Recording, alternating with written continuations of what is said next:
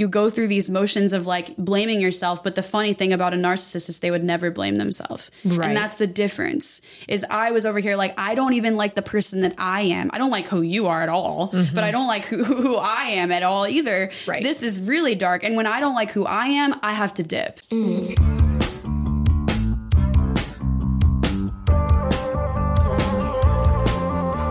Hey y'all, welcome back to Made It Out. Today's guest is an LA-based actor, Alyssa Nicole. She was most recently in Renee Rapp's latest music video, Hulu's American Horror Story, and she has her own queer podcast, Your Girl's Favorite Podcast. Yeah. Welcome. Thank you. Yeah. Thank you for having me. Of course. She's here to talk to us today about getting out of a relationship with narcissistic abuse. Yeah. Fun times. Yeah. It's a lot, but let's start kind of earlier. Let's go back to what was your childhood like? Where did you grow up? I grew up in a small town in Florida, right outside of Tampa, a cow town. What's so funny about that to me too is like, Florida's so gay. Like so many people in my hometown were having these homoerotic like issues, but they were so homophobic. Yeah. And it's so funny. Your home life was like that too, was homophobic or religious? You know, my mom wasn't homophobic. She was really accepting and just gracious with me, but I can't say that she ever educated me either. You know, like she never sat me down and was like, you might be gay. She just would say, oh, that's weird, Alyssa, maybe chill out on that. But she wasn't homophobic. My dad, however, was really afraid of, I think, his own issues. My aunts are actually gay in Tampa and they're badass. Like my aunt designed surgical robots and her wife at the time was like an investor for Wachovia. Like they were just badass. Like one of them is in Forbes. Like, and my dad, I think deep down at the time when I was little, I think that intimidated the fuck out of him because not only were they gay, but they were more manly than he was. Wow. Yeah. And I think that like struck a chord in him and it made him hate lesbians and stuff. And then, you know, I'm his worst nightmare because he wanted me to be ladylike. He wanted me to be that perfect, like his dream, I think, was for me to go get a business degree and go join a sorority. Wow. I never would do that. I would never. That's so not me. And my mom knew that. And I think I like love my mom forever for that because she, even though wasn't raised to like be open-minded, she was so open-minded at her core because I'm her daughter, you know. She'd be like, well, that's just not her, you know. And she had like so much patience for me. And I think my dad just really wanted me to go a certain route and just didn't happen. Wasn't happening. Yeah. So when did you decide to move to LA? When I was 18, I got a contract with Disney and I moved to Orlando. I started doing acting in Orlando. And I just remember thinking, God, I've outgrown my space. You know, like I need to be challenged. I need to go to a big city and just like figure out who I am without knowing anyone. And I had a thought about moving to New York because my aunt is a playwright in New York. So I was like, I could go to New York and like be underneath her wing. And I thought, nah, fuck it. I'm going to go to LA and like where I know no one and just, I had never been here before. I didn't know a single person. I showed up with like a suitcase and $700 to my name.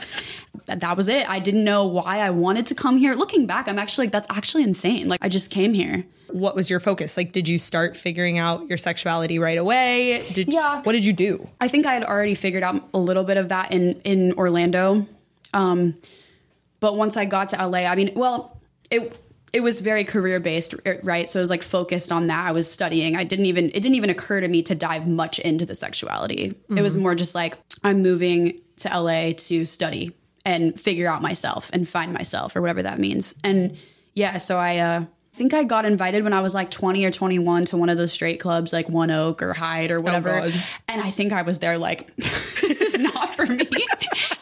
and then eventually I just found myself at the Abbey all the time, or I found myself at Akbar, and I was like, these are just the clubs I like. And I remember some of my like straight friends from school would be like, can we please go like to Hyde where we don't have to pay for drinks, or like, because the girls don't pay for drinks there, you know? Yeah. So I was making it harder on myself by going to the gay clubs. Yeah. And I'd be like, nah, I don't like it there. And they would be like, why? I'm like, I'm not sure.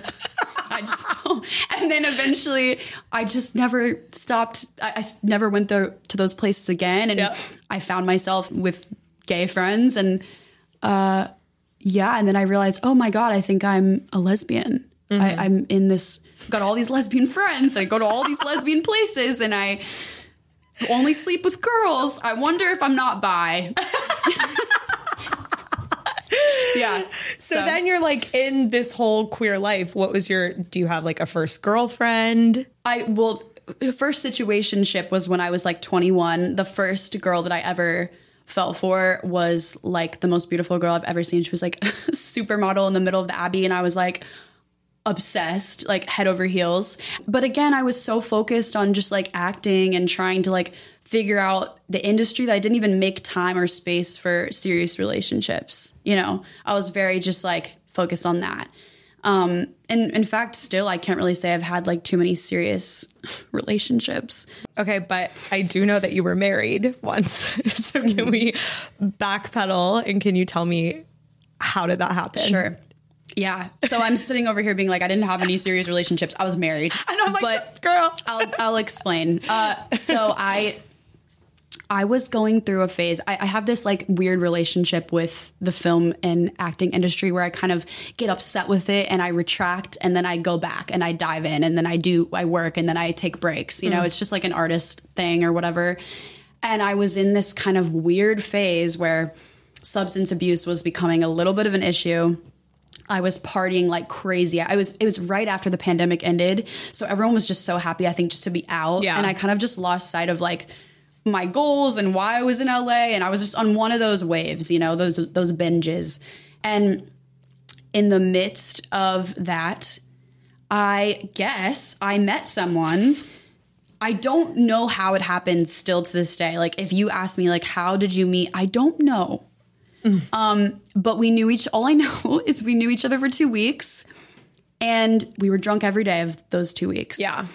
And all I know is we were day drinking in downtown LA at a bar and we ended up at Guadalupe Wedding Chapel and we were married.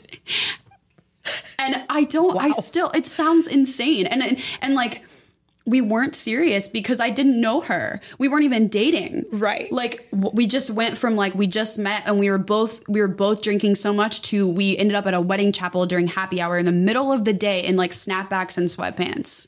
Yeah. That's very Britney. It's kind of iconic. Yeah. Leave it to me to like go from like 0 to 100, like no serious relationships to just like, I'm at the wedding chapel. Yeah. Yeah. Okay. So then what does married life look like after Guadalupe Wedding Chapel? Well, not very pretty. Yeah. Yeah, not very lovely at all. In fact, I think that it was really dark.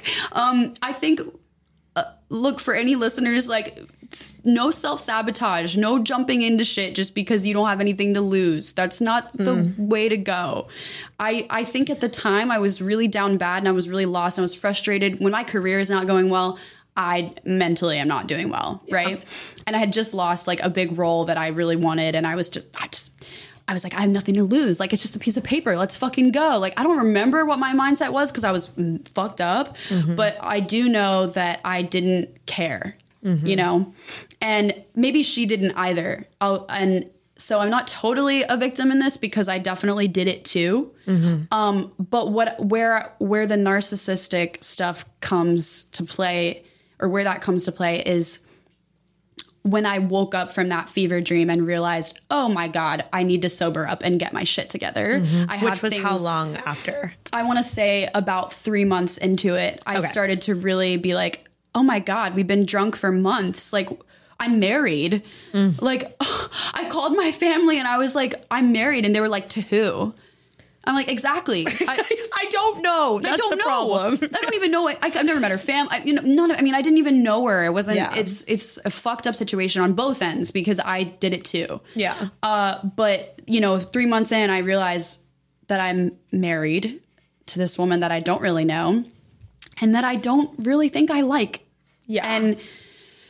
And so, yeah, I decided I got to sober up, and I definitely have had issues with substance abuse, but I'm very easy at like I'm very good at like pulling myself out of that too. So like when I realized, oh my God, I've got to get back to work and I have rent to pay and bills, I live on my own out here. I don't have any. So I was like, all right, I got to go back to my real life. This has come to an end.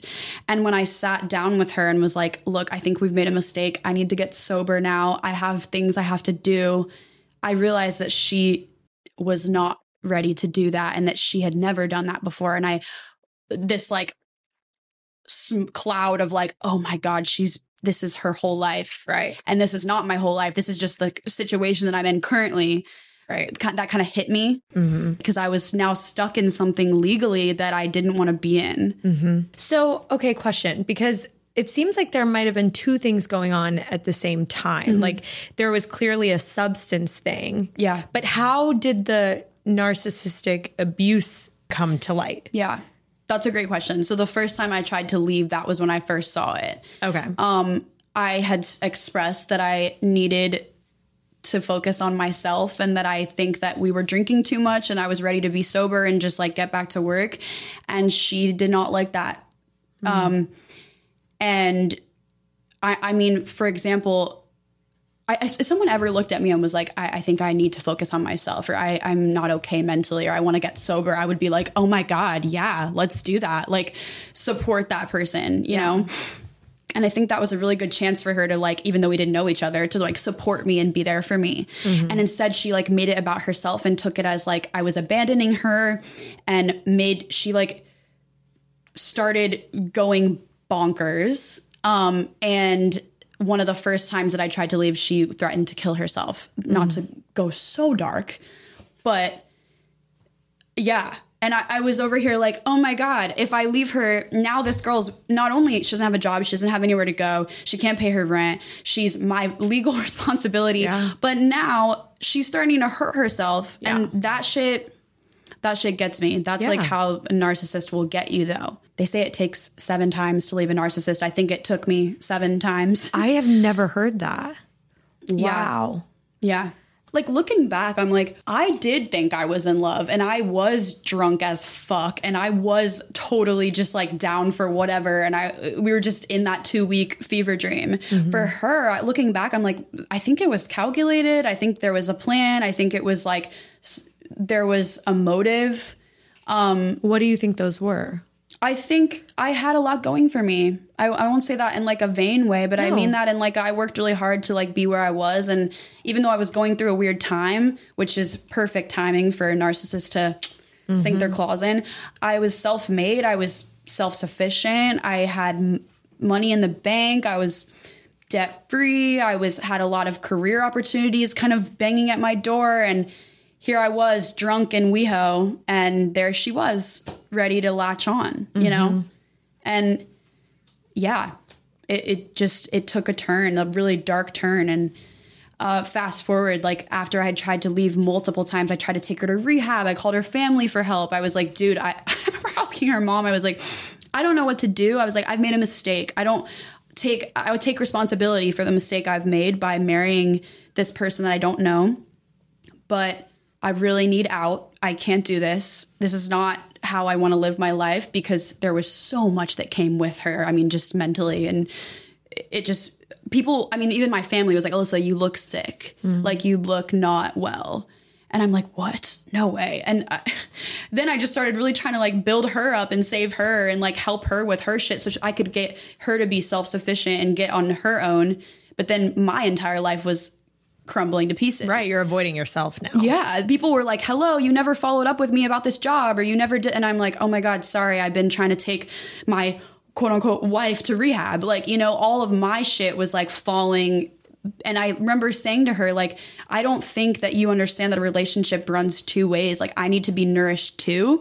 And I clearly see, and I don't hold that against you, that you're not able to nourish me. So we can't do this. You know, I'm still here for you as your friend. I still want to help you. I don't want to just throw you to the wolves. You know, LA is scary, but I can't I can't be pouring from an empty cup anymore. Right. And it's so hard because you didn't have the history of that relationship to even really motivate you to want to do that. That was just the craziest part. Yeah. I didn't know her. We didn't even date. I don't even know anything about this girl. I'm still getting to know her. And she's over here like, well, you married me. And I'm like, but I did. We were drunk. We were fucked up off like 5 Bloody Marys in downtown LA. Yeah. In sweatpants. Yeah. What was it in you that made you feel responsible for this person other than the marriage? Looking back, I think I had a bit of a savior complex. And a therapist told me it's out of people pleasing, because for so long, like if you have a childhood wound where you need to like people please and you need to like make other people happy to receive love, if someone's not happy with you, that's the worst feeling in the world. And then you want to earn that from them, and you want to make sure that they're okay. It's never about you. It's never about your emotions, because as a kid you were told that's never about that. And so a narcissist kind of like, yeah, nothing's about you. Perfect. You don't make me happy. Guess what? I win, because you feel inadequate, or you feel like you have to. And I think that was a huge part of it, was I would notice that she was going to hurt herself, or that she was not okay, or that she couldn't pay her bills, or she didn't have anywhere to go. And I'd be like, this is my problem. Yeah. And looking back, it was totally not my problem. Right. So in the time that you were together, trying to leave and not being able to, what were some of the other signs that maybe she had this narcissistic side or tendency? Yeah. I'll give an example so it's like more specific, but I think narcissists don't want you to have any other energy from other people. They don't want you to get your happiness from anything but them. And I remember one time, this is like such a specific story, but it like sticks in my brain. I was finally out with my friends that I used to hang out with every day, and she didn't want me to go out ever, and no attention needed to be on anyone else but her. That was like the vibe, right? And I was out at this concert, at the Peaches concert, you know Peaches? And we're like in the audience, and my friends Sam and Carlos are there. I'm still some of my best friends, and I was smiling and laughing because I was so happy to be like out and like with other people, because this 6-month period or whatever had been so fucking dark, and I had felt so like drained, and I was just really happy. And she started a fight and made us go home because she said, you don't smile at me like that. Oh my God. And I said, excuse me, what the fuck? Like, you should be so happy that I'm smiling like that, first of all, as my partner. You're upset that I'm smiling at my friends and having a nice time. That's just a specific example. There were so many moments like that were just like, oh my God, this is not normal. Like if I were to see you healthy and smiling and glowing, I would probably be like, thank God she's okay. And it was just it was not reciprocated in that way. And then another time, like I tried to leave, I felt so responsible too. I think that was like the main thing, is she knew the guilt that I had because I had married her too. Yeah. And she used that against me, and I would never use that against her. If someone told me I made a mistake, I'd be like, you made a mistake. Like that sucks. It hurts, but you made a mistake, but I had told her I made a mistake, and that was irrelevant to her. It didn't matter if I thought I made a mistake. It didn't matter if my life was crumbling to shreds. The only thing that mattered was that she felt like I was abandoning her, and that she, and that's a sign too. Like you don't give a fuck about how I feel and what's happening in my life. And I remember one time I tried to leave her. I was in downtown LA, and I was like, I have to go home. Like, look, I think we need to talk to your mom, and you need to go home for a while and just decompress and get sober if you can. And this is so dark. I'm so sorry, everyone. But she punched a mirror in her place, and then took a piece of the glass and like sliced her arm and chased me out into the streets of downtown LA with like blood dripping down her arm, and was like, this is what you're doing to me if you leave. Oh my God. And of course, at the time, looking back, I'm like, that's so fucking manipulative. But in the moment, I was like horrified, and I felt so sad, and I like wept. I was like, oh my God, like I wanted to hold her and, be there for her.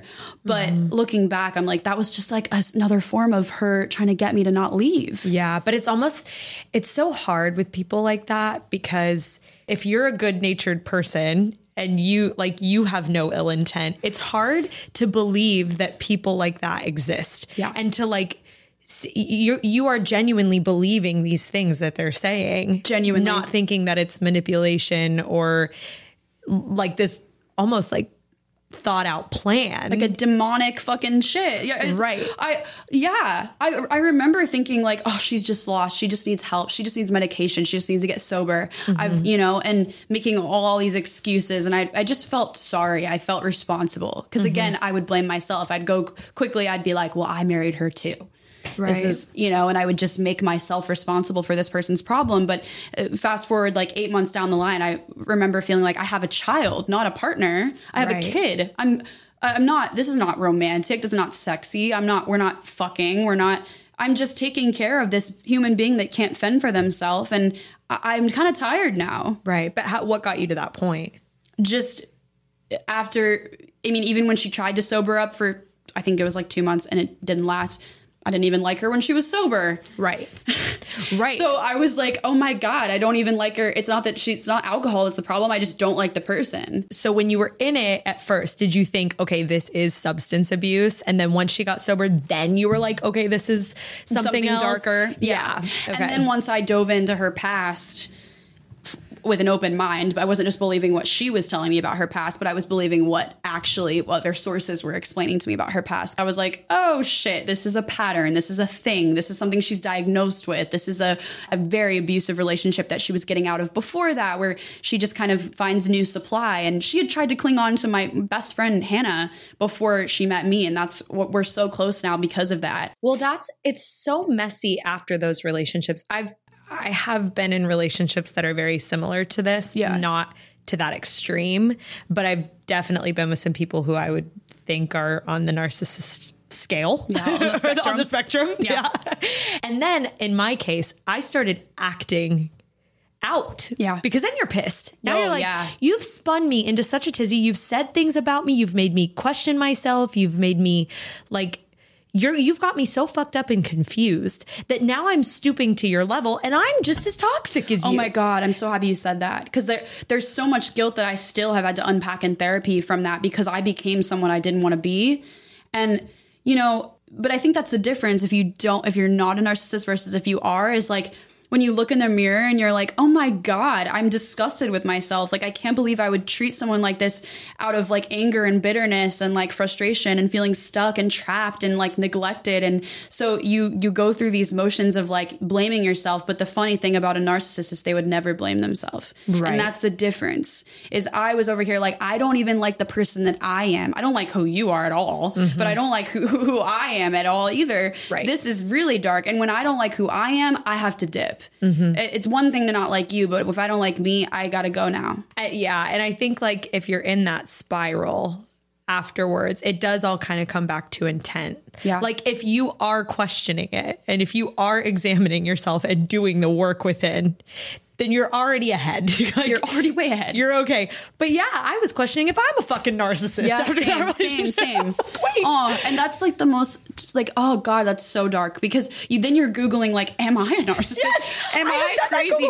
Yeah, I did that. Yeah, no, same. Because I was thinking, oh my God, did I manipulate her to being with me? And did I no, I tried to leave so many times. She wouldn't let me. It's like really dark, because I actually, you're talking to someone who has like severe depression, who has tried to off themselves, and you would never know. I would never threaten that to anyone. In fact, like my mom gets really concerned if I send a long I love you text, because she's like, oh my God, like, not to say there's a specific way to be suicidal. I'm sure there's all sorts of ways, but at heart, like if you're actually suicidal, you're not going to try to hurt your loved ones with that. In fact, that's like the hardest part about it. And so the fact that narcissists have this dark way of like threatening self-harm to keep you as their supply, fuck that. Wow. Yeah. So how have you switched that narrative in your mind? Like, what self-work have you done to get to a point where you like won't fall back into that? I think that, I'm so grateful that relationship happened, because I think it had to force me into my own self. And it showed me that I do crave connection. Yeah, I moved here to do all of these artistic things, but I also still am a human being who craves connection and love too. And I didn't I don't think I went there until then. And I realized after getting out of that, like, okay, I totally crave connection. I totally want a relationship. I just need a healthy one that liberates me instead of binds me, you know? So I think that relationship was really helpful for me to realize like what I wanted in someone and what I want moving forward in someone. And like now in the beginning, I set boundaries. And if I smell a little bit of like those signs, I dip. So how did you finally make it out of the relationship? I planned my escape with the help of incredible people around me. I think, God, like, the shit will make me emotional. My friends were so patient with me and so like non-judgmental, and like the people that really said to me, like, we got you, like, we're going to be your rock. Like, you got this. Like that was what helped me for sure. But like, it took me about 3 months to really like get her somewhere, because it had to be, she didn't have anywhere to go. So, and she was living with me at this point. Mm-hmm. I mean, I tried to buy her a ticket home to go see her family so I could like do it then. But yeah, eventually I just said, well, this is not my problem anymore. I still have to like set boundaries. And even though the guilt was still there, I threw her shit outside. Wow. Yeah. But it was a hard, it took a while to get to that point. It took me so long to get, I mean, I really didn't want to do that, but I did do that. But good for you. Yeah. For getting to that point within yourself to be able to do that, because that really takes like putting yourself first and saying like, enough is enough. I'm like, you got to go somewhere because you're ruining my life. Yeah, absolutely. Good for you. Yeah. It's been great ever since. I mean, it's so insane if you are dealing with narcissistic abuse and you're going through that. I mentioned this a little bit on my podcast. Like, it's like so many blessings are banging at your door, waiting to come into your life until you listen to the signs. There was so much like ready to like flow into my life, but it was waiting until I was like finally sticking up for myself. Cut the cord. And when I cut the cord and made it out, shit started to go really well for me. Mm-hmm. And I'm doing very well. Good for you. That makes me really happy. And I do really believe that. I said the same exact thing. I was like back and forth with this person. And I literally said, the minute I block this number, I just know that my life is going to change. 3 days after, Matilde found me. It's crazy. Yeah. You have like a soul connection with someone who's actually like building you up, and you guys are growing together. You guys are creating together. Like but the universe will not give you that until you listen to what they're trying to tell you. Well, until you say, I deserve this. I deserve more than what I'm allowing myself to have. Yeah. Mm-hmm. The more you entertain a narcissist, the more you are doing the world a disservice, because you're feeding them, and then they're going to go on to the next. The sooner they can just hit rock bottom, the sooner maybe they can hopefully have an ego death and figure their shit out. For real. I think that like talking on boundaries, that's why boundaries are so important, because it's not only a time for you to like reflect on what you need. It's a time for the other person to reflect on why the boundary is being set. Yes. And so I think it's like really, it's important for both parties. And those types of people do need to lose absolutely everything. They need to hit the bottom. Yeah. If anything's ever going to change. Yeah. So scary. Good for you for being that part of her journey. Thank you. Yes. Cheers. So what advice do you have for someone who is maybe in this type of relationship? Listen to the people around you. I think it's really easy to receive all of your like validation and your information from the narcissist, because that's their goal, right? To isolate you.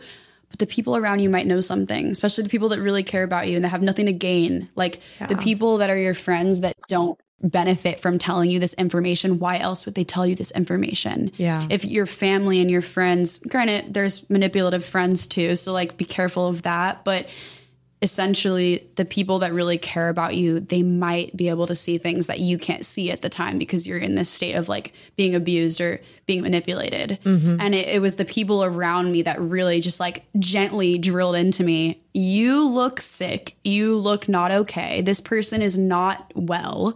This person is trying to ruin your life. And I'd be like, no. Yeah. She's great. No. open yourself up to the feedback too. Listen to what people are telling you. Yeah. Because they have a point. Like no one's gaining anything from warning you about stuff. And like, thank God, if you don't have those people, you know, listen to your instincts, listen to your gut, and don't let someone, just because you have this like people pleasing tendency or this like need to save someone or whatever, don't let that cloud your judgment if you're going through something and it's not all adding up. Like if they're putting all the blame on you, like question things. Yeah. Follow your intuition. Yeah. That's great advice. Yeah. We take advice submissions from our listeners. Okay. I just started seeing a girl and she's good friends with her ex. They've been broken up for a year now, but they text all the time and it makes me uncomfortable. Is it okay for me to set a boundary for her not to talk to her ex? This is kind of tough. What do you think? Don't throw it on me. I think it really is like all situational and it depends on that specific ex and that specific relationship. Like Matilda's friends with her exes that she's been broken up with, and I don't care at all. Yeah. But I guess if they were texting all the time, that's a bit much. Well, what I would want to know is, what are they texting about? I want to see. I want the receipts. I was going to say, like, are you texting them like about me? You know, are you asking for advice on, like, you know, if they have all this history together, maybe they know each other in a different way. And so they are able to give each other good advice about relationship stuff. Okay. That seems like a little bit, maybe. That seems biased to me. I don't like that. Okay. I don't know. I'm just trying to be optimistic. I'm like, okay, maybe if they're like talking about, what are they talking about? I don't know. Put me in the thread. Put us all in a group chat. What do you have to hide? Because if you've slept with this person, you shared so much of your life with this person, are you like sitting there reminiscing? That shit is weird as fuck. But if you're just talking about friend things and you're asking for advice, maybe that's okay. All the time, I'm not, no. And also, you are not asking for relationship advice from your ex? That feels like a boundary for me. I think that would be my boundary. Like, you are not. Okay, you know my advice. What's her name? Who's asking this? We didn't even put a name. But girl, just read it. Just read the text? Yeah, because you need to know what's happening here. You're saying read the text? Or ask. Oh my God, this has gone off the rails. Ask permission. Ask your girlfriend, say, can you show me what you guys talk about? Because it's very different. That what you're talking about has a lot to do with it. Like if they're being wholesome and they're just truly friends, okay. Yeah. I agree. I think it all comes down to the nature of the relationship. Totally. Maybe nature of the breakup and nature of the relationship. Yeah, like totally. If this was like a back and forth, and you guys were still fucking, maybe they broke up a year ago, right? But you were still fucking 2 weeks before we started to get together. That's weird. Yeah. Like it's really situational. You need to just ask questions. You need to say, show me what's happening here. If you guys are truly friends, okay. Yeah. I think it all comes down to intent. Good luck with that. I don't know if we gave them any advice, I think we just spiraled with you, but good luck. Okay, we play a game. It's called U-Haul or You Ghost. Okay. She constantly quotes and refers to TikToks. You ghost. Really? You're not a TikTok person. It's awesome. Love that. Support that. But I can't get with all the Gen Z lingo. Yeah. I don't think. Probably because I'm just ignorant to it. Like, I don't know it very well. Yeah. Yeah. Yeah, I'm not catching your references. I don't know what the fuck you're talking about. No idea. Like, maybe some. Like, I'm a little tapped in, but yeah, I'm lost. Okay, that's fair. I think I'd be on the same page. Yeah. What about if she's been on reality TV? I've already dated girls that have been on reality TV, so U-Haul, fuck it. I was willing to be on reality TV. I auditioned for several shows. Totally. Yeah, I don't think that says anything about your character. I guess it depends on who you were on reality TV. Like, fair. What did you do on that show? But I mean, yeah, it's a situational situation. And honestly, you're probably fun if you were on reality TV. For sure. Yeah. I like it. You all. Yeah. Okay, what about if she carries a Stanley everywhere? I'm going to go you ghost. You're ghosting over a Stanley? God, yeah. Because it's so bandwagony. It's so I think I'm ghosting. I'm getting Alyssa a Stanley. No, have you ever used a Stanley? No. It's the best. There's a reason why there's a bandwagon. Some things you have to give into. Why are they the best? Because it has the handle, it has the straw. You will drink more water. I'm going to get you a Stanley. What is the difference between a Stanley and any other cup? It's the handle straw combo, the size, and here's the big selling thing. It fits in any cup holder. Okay. The base is the size of any cup holder. Life-changing. It truly is. Okay. All right. Maybe U-Haul then. You convinced me. Now we're going to see Alyssa carrying a Stanley everywhere. Tell me what you're working on right now. What projects? What do you have going on? Well, the podcast I'd like to shout out. We also have a podcast. Blake is so great. She created this whole idea called Your Girl's Favorite Podcast. And originally we were just going to like film in her room.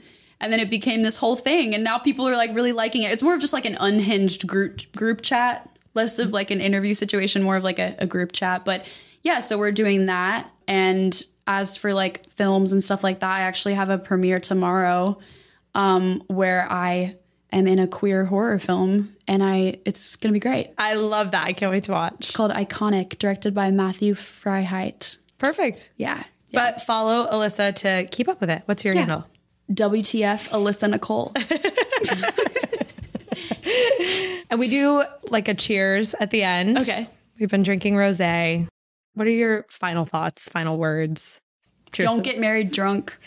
Do not go to Guadalupe wedding chapel. Stay away. And once you've made it out, life is so good. Cheers. Cheers. Thank you for listening to today's episode. Support lesbian content. Rate, review, subscribe, follow. This podcast was produced and edited by Matilde Jordan and worked on solely by lesbians. So send this episode to every single person you've ever met and spread the gay agenda. That's not a third nip. That's obviously a clit. It's now time to lick. That's beautiful.